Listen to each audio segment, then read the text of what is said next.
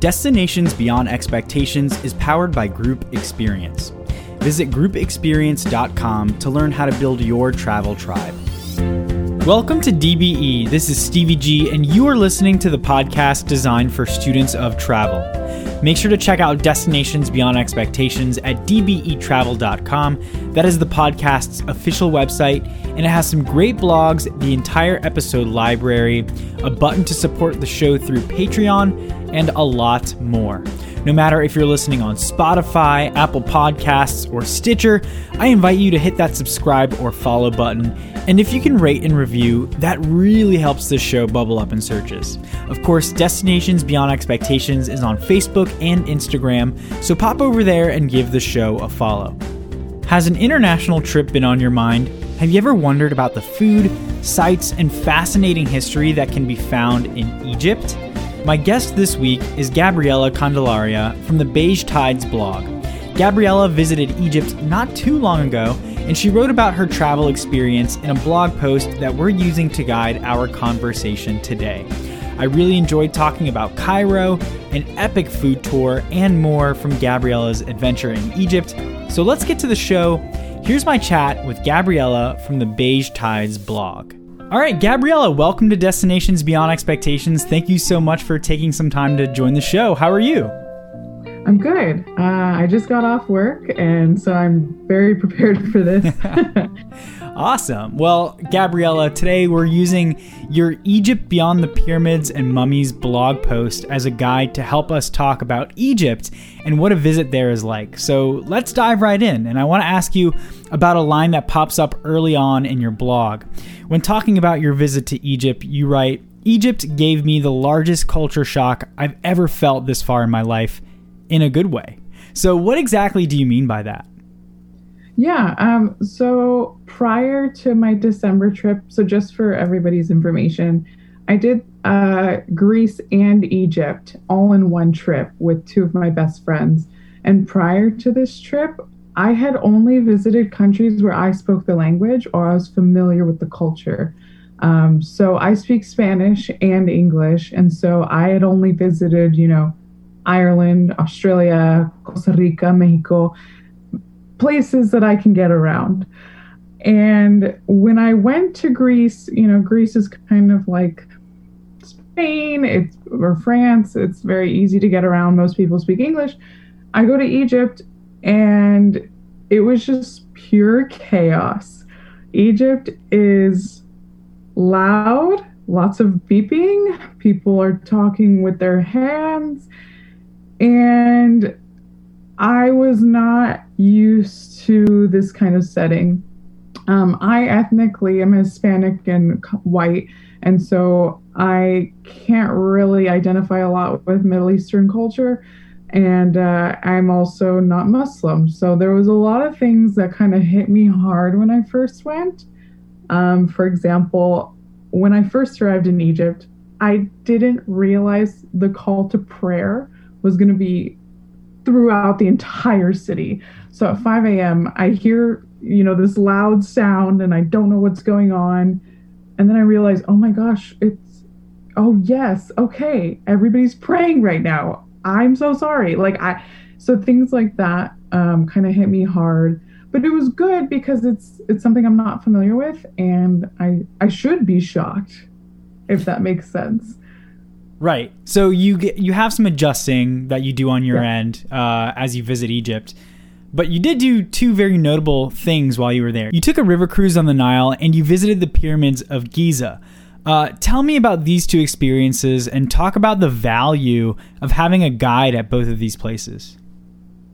Sure. So for everyone visiting Egypt, I'm just going to be 100% transparent. The Nile River cruise is kind of gimmicky. It wasn't really something I wanted to do, but my two friends were super into it. So we went, and it was fun ultimately, but you just sit in a cruise boat and there's people singing in Arabic, like old Frank Sinatra ballads, which is really funny. And they encourage you to get dressed up. So we all wore dresses and heels and put on makeup because why not? You're in Egypt. And you don't really need a guide for that, but There's two websites that I highly encourage everybody use, whether you're visiting Egypt or not. It's called Get Your Guide or Viator. I don't know if I'm pronouncing that correctly, but it's Viator. And you can find excursions in different countries to help you figure out what you may want to do while you're abroad. And so we use Viator for the Nile cruise. And so somebody picked us up from our Airbnb, drove us to the location, and stayed with us the whole night. So I guess the positive for using a guide for the Nile cruise was transportation. And also, we did make a stop on our way back to the Airbnb for sugarcane juice, which I had in Australia, but I'd never had Egyptian sugarcane juice, which was awesome. So that was cool. In terms of the pyramids of Giza, you need a guide. I had never used a guide prior to visiting Egypt. I'm kind of anti-guide. Not, well, that's mean. I don't like guides only because I like to do my own thing, and I'm very friendly, so I'll talk to locals. I don't have any problem talking to random strangers. So the guide was helpful because, one, I don't speak Arabic. Two, it is, like I said earlier, it's chaotic. Once you get to the pyramids, it's actually mainly locals there. I saw a handful of tourists, but for the most part, it's school groups, it's colleges. They're all visiting the pyramids, and they're all swarming the gates. So our guide, her name was Nesma, she was amazing. She was fighting off people for us. She was pushing and shoving and yelling just so that we could get to the front to get our tickets. It's also important to have a guide at the pyramids because a lot of people will ask to take your photo with them, primarily because you're just foreign. So she did a great job of telling people, no, you cannot take photos with these girls, like they're here on vacation.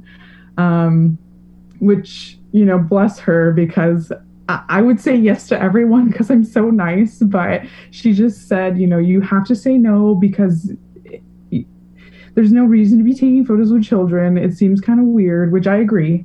But she was amazing. And, she's from Egypt. She's from Cairo proper. So that was fantastic. So I highly, highly, highly recommend, maybe not a guide for the Nile cruise, but definitely need a guide for the pyramids of Giza. Can you tell me maybe a little bit more about those experiences? Like, what did you see or learn? I mean, did you see some wildlife while you were on the Nile cruise? And did you learn about Egyptian history while you were at the pyramids? Yeah. So, I'm an animal biologist by practice, so my degree's in animal biology, and I work with primates. So anytime I travel, I look for animal excursions. In terms of wildlife, I was praying and hoping to see just like one crocodile or hippo on the Nile, but it's just I didn't leave Cairo, so Cairo, unfortunately, is probably too busy for all these animals. But when you go to the pyramids, you can ride a camel. And so I'm nitpicky with what I do with animal ecotourism. And so I basically told my two friends, if you guys would like to ride a camel, by all means, I'm going to assess the situation before I ride these camels, because I'm all about ethics. So once I got there, I actually was pleasantly surprised at how well taken care of they are. They don't do long walks. It's actually a pretty short walk for a pretty inexpensive price. I think we paid like the equivalent of $16 to ride the camel. And yeah, they have plenty of water and access to food the whole time. So I was like, okay, I'm game to do this. Like this is what animal care should look like. Awesome. So you said a little bit earlier that, you didn't really leave the city of Cairo. But Cairo has plenty for visitors to discover. So tell us about your time exploring Cairo and what can visitors find if they get out and see the city? Yeah. So, the primary reason why I didn't leave Cairo was because I was in Egypt I was in Greece prior to this trip. So I was limited in time. So Cairo actually has a lot to do despite not leaving. Although I would have loved to have gone to like Luxor and stuff or Alexandria. But in terms of Cairo, I mean, it's a metropolitan city. People, unfortunately, have a poor perception of the continent of Africa. But I highly encourage everybody go to these large cities because they have a lot to offer. So we were able to get guides to take us around different parts of the city. We had somebody take us to a bazaar, which was awesome. There's lots of shopping you can do. We did a mosque tour. So, like I mentioned earlier, I was raised Roman Catholic, not practicing now. I'm unfamiliar with what mosques look like or what they include. And so I learned so much from doing a mosque tour. Our guide, she asked us to bring a scarf with us so we can cover our hair. Like, I didn't know you took off your shoes before you entered a mosque, which I thought was really cool. Yeah, I mean, in terms of Cairo, yeah, just go out and eat, go on a mosque tour, visit a bazaar, go to a nightclub. I didn't get to do that, but I've heard that they're known for their clubs, actually. And then pre-COVID, you would be able to go to like a shisha lounger bar, sit outside and just smoke hookah, which I think is fantastic, but we weren't able to do it now. But I definitely encourage you to just go out and explore. Yeah, and one of the things, and you touched on this a little bit too, is that there's great food to be found in Cairo, which is also a great way to learn a little bit about the Egyptian people and culture, through the food. And on your trip, you decided to book a food tour with a company called Bellies en Route, where you visited a handful of restaurants and got to try some delicious Egyptian cuisine. Talk about your Bellies en Route food tour. How was the food, and what did you learn on the tour? Yeah, so if your listeners get one thing out of this whole podcast, it's to book a tour with them, Bellies en Route. I discovered them on YouTube. So that's one thing I do before I travel is I YouTube a bunch of videos on where I'm going. And I found a couple who use them as guides to get around Cairo to try new foods. They were ridiculously professional, such kind people. Both girls who started and run the company are Cairo natives. And they have a no food waste policy, which I loved. So you have a small group with you. So we were with an older couple from the East Coast. And what they do is they have contracts with multiple restaurants or juiceries around the city. And these restaurants are ready for you when you get there. So they'll take you to a restaurant and they'll already have like samples of all their food prepared, which was awesome. And we got to see how Arabic coffee was made. We got to see how falafels are made. We got to try different juices. So being a Muslim country, there's not a whole lot of alcohol being produced, and there's none being imported unless it's Egyptian itself. So juice is huge in Egypt. They love drinking juice. Like, that is their social thing to do. So we went to a juicery and tried all kinds of different juices. And it was fantastic because there was foods that I had never heard of that I maybe would have tried, but I wouldn't have known to order it. So for example, there's kosheri, the national dish of Egypt. And it's this delicious blend of like lentils and vermicelli noodles and rice and garlic sauce. And it's fantastic. But being who we are as Americans, I probably wouldn't have thought like to order that, if that makes sense. And the no food waste policy was fantastic. So all these places you go to, you accumulate food waste, frankly. Well, you don't eat everything because you don't want to get too full too quickly. So they bag up whatever you don't eat, and whatever children or people you see on the street who, frankly, beg for food, we give it to them. So I thought that was phenomenal because I'd never seen anything like that before. So please, please, please book a tour with Bellies en Route. They are phenomenal people, and you learned a lot of history as well as you're going along. Yeah, that's the no waste process, the no waste food concept that they have is a really great idea. Did you have a favorite dish by chance in Egypt?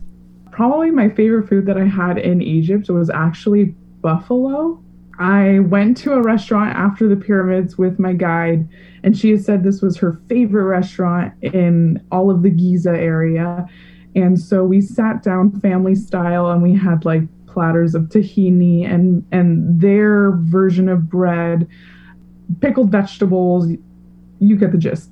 But then they brought out buffalo, and I was like, oh my God, this is delicious. It's kind of like beef. I mean, it definitely tastes like beef, but there's something a little bit more bright about it. I don't know how to describe it, but it was just so delicious, and it was barbecued, and you can't go wrong with barbecued buffalo. I love that. So switching gears a little bit here from food to a different direction, respecting culture and customs is something we should all keep in mind when visiting another country. You talked about being kind of shocked when you got into Egypt, and I'm sure thousands and hundreds of thousands of travelers experience that kind of thing every single day. But we should be mindful when we visit another country. And you talk about being mindful about what you're wearing in Egypt in your blog. Can you go over some of the do's and don'ts when it comes to attire? Sure, yeah. So prior to me going to Egypt, I had done a little bit of research, and I knew some people who went, and so I asked them kind of their do's and don'ts, and so I collected my own after I visited. So definitely, it's always kind of hot in Egypt, being kind of near the equator. So I went in December, and the weather was in the 70s, so it was pretty warm. It was comfortable. But despite that, you still kind of want to dress a little bit more modestly because you never know where you're going to go. For example, when we went to the mosque, we were asked to bring a scarf to, cover our hair respectfully. You don't have to do that, but I think our guide was she felt more comfortable that we wanted to respect her religion, which I was more than happy to do. You take off your shoes when you go to a mosque, so wearing closed-toed shoes with socks is maybe something you might want to consider. And then just generally speaking, it can be a little bit more conservative in Egypt, so covering shoulders, not having too much skin showing is a little bit more appropriate. So in that case, maybe think of linen, something a little bit lighter to wear if you're going to be wearing the long sleeve shirts or longer pants. But I have heard that if you are visiting coastal cities, it's a little bit more accepted to wear shorts and short sleeve shirts as well. So that's something to keep in mind, just because I like to think this is not my country. I'm visiting somebody else's, and they have their own way of life. And I can't expect them to want me to continue with my way of thinking, if that makes sense. So just keep in mind that you're a guest in somebody else's home, and so you want to oblige. Yeah. So another thing I want to ask you about is money in Egypt, because here in the US, Apple Pay, Venmo, and other digital methods of payments are starting to become pretty normal. But you recommend that if you're visiting Egypt, you should bring cash. What currency do they use in Egypt, and why can it be helpful to have cash on you? Yeah, so Egypt uses the Egyptian pound. It's nothing like the British pound, so keep that in mind. But when you go to Egypt, you should carry cash, just because when you do visit bazaars, you're going to want to visit bazaars. I mean, one, they're beautiful, and two, they have just so much to offer in terms of souvenirs. Yeah, so keep some cash with you, because generally speaking, nobody's carrying around a square on their phone. It's just not really a thing. But if you're going to restaurants and stuff, your card should be okay still. But it's more of the market setting where you're going to need cash. So I recommend Googling local currency exchange, finding out where you can get Egyptian pounds. If anybody is a Bank of America person or user, they don't transfer or they don't exchange Egyptian pounds. I found that out the hard way. So I had to find out where I can get Egyptian pounds in the States prior to my leave. But with that being said, you don't have to get cash before you leave. It's one less thing to worry about. When you get to Egypt, you can exchange money at the airport, or another thing that I've learned is ATMs. All ATMs will pull out money from your account. So you'll be able to pull out Egyptian pounds from any ATM. I did that a few times, actually. And it all works smooth, no issues?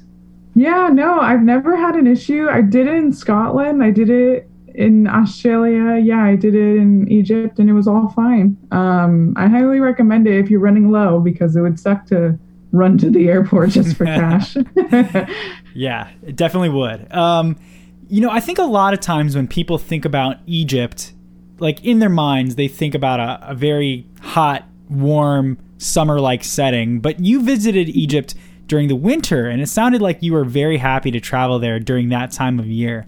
What are some of the popular times of year to visit Egypt? And if you were going to go back, would you visit in the winter again? Yeah, ironically enough, apparently winter is the popular season. Maybe I just missed it by a few days or weeks. I'm not really sure, but Egypt typically is most popular in December and January just because the weather is like moderate. It's pretty, bearable. So waking up, it's in the 60s, midday, it's in the 70s. I thought the weather was fantastic. I had no problem with it. I would definitely go back in December just because the weather was awesome. And on top of it, I don't feel like it was that busy. But keep in mind, this was 2021, a few months ago. So COVID was still a thing and is still a thing currently. So I feel like that probably scares a whole lot of people to not go. So maybe I just got lucky. But December and January, I highly recommend it. The weather was awesome. So before your blog post that we're covering today comes to a close, you talked about how this trip was meaningful for you because of your special connection to a reader, a dreamer, someone who is fascinated with Egypt, and that was your grandpa. You got to experience so many amazing things on this trip, but in terms of the connection with your grandpa, what did this trip mean to you? Yeah, so he actually just passed away. He passed away as I published the blog, like the next day, which was kind of, I don't know, funny in some ways. But I grew up with him telling me all about like how amazing Egypt is. He always wanted to visit Alexandria, which I didn't get a chance to visit, but because Alexandria has one of the largest libraries in the world prior to it burning down. It's actually rebuilt, so you can go visit it, and it's beautiful. I Googled it. But he was a big reader, so for him, it was like he wanted to travel to Alexandria to see this huge library. So Egypt was always in the back of my head, like I need to visit. And growing up, I always told my papa, we're going to go together. Unfortunately, that didn't happen. But my first Airbnb in Giza proper, I had this phenomenal view of the pyramids right outside my window. And I just remember waking up before my friends, and I got on FaceTime with my grandpa and was like, Papa, I'm here. I made it. And he was just so thrilled.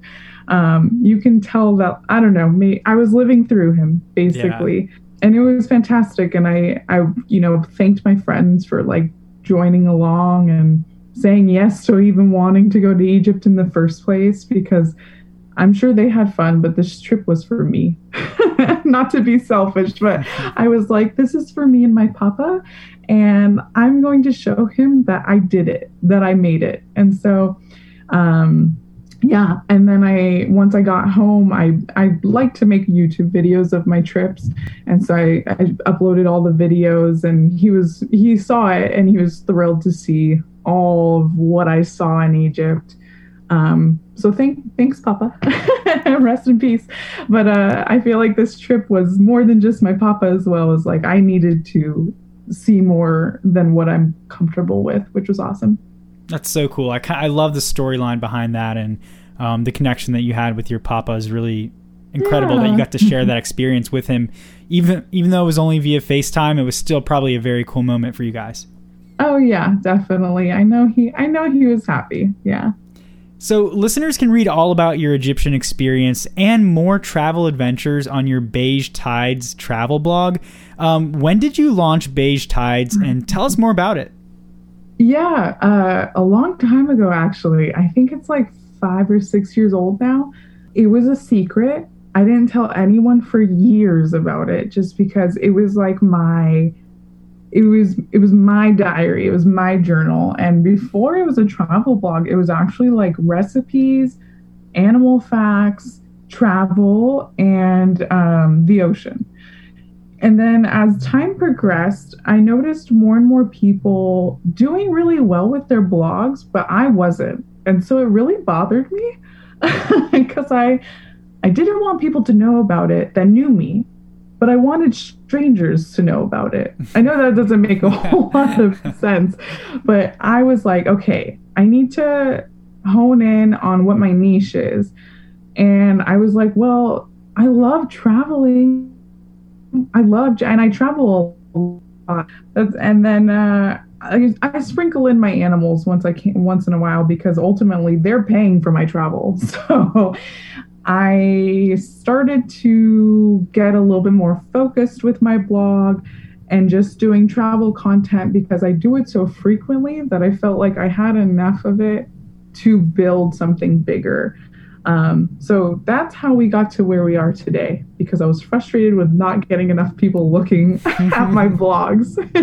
Now people know that I have this blog, and family and friends have been very supportive. I guess, yeah, I just was scared of judgment for a long time, and now I'm like, I don't care, whatever, you guys can all read it.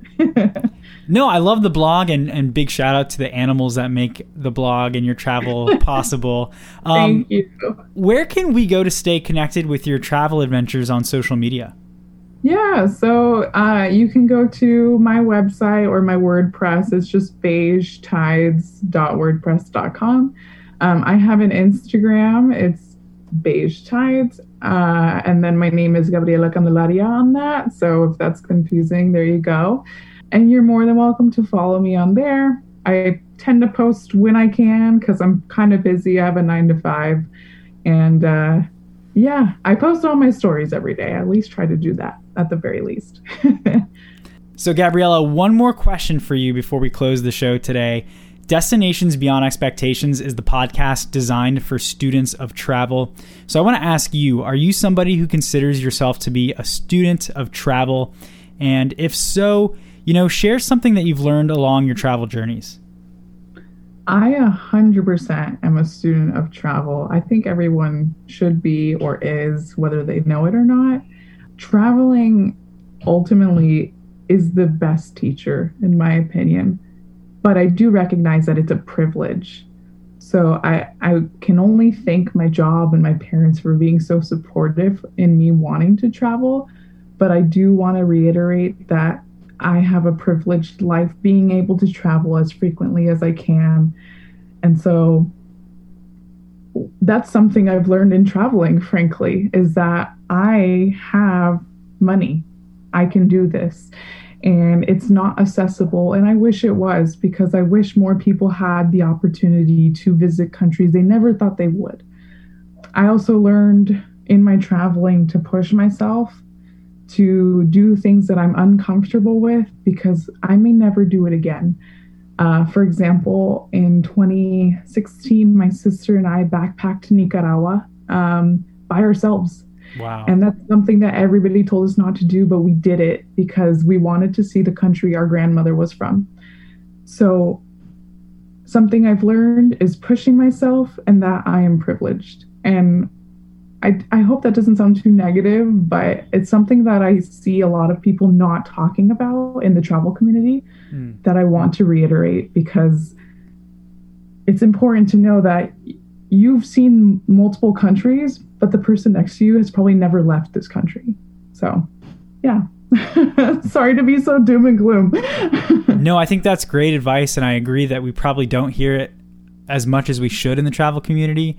And it's probably just, for anyone listening, or, it might just be a good idea to, carry gratitude with you as you go throughout your travel adventures. 100%. I love that ending. So, Gabriela, thank you so much for joining me today on the podcast. I really appreciate you coming by and sharing your experience of your travel adventure to Egypt. Yeah, thank you so much. I appreciate you reaching out. A big DBE thank you to Gabriella for joining the podcast. Make sure to check the show notes to find out more about the Beige Tides blog, and remember, you can give her a follow on Instagram as well. If you're a fan of the Destinations Beyond Expectations podcast, don't forget to share the show with a friend and subscribe to the podcast wherever you are listening.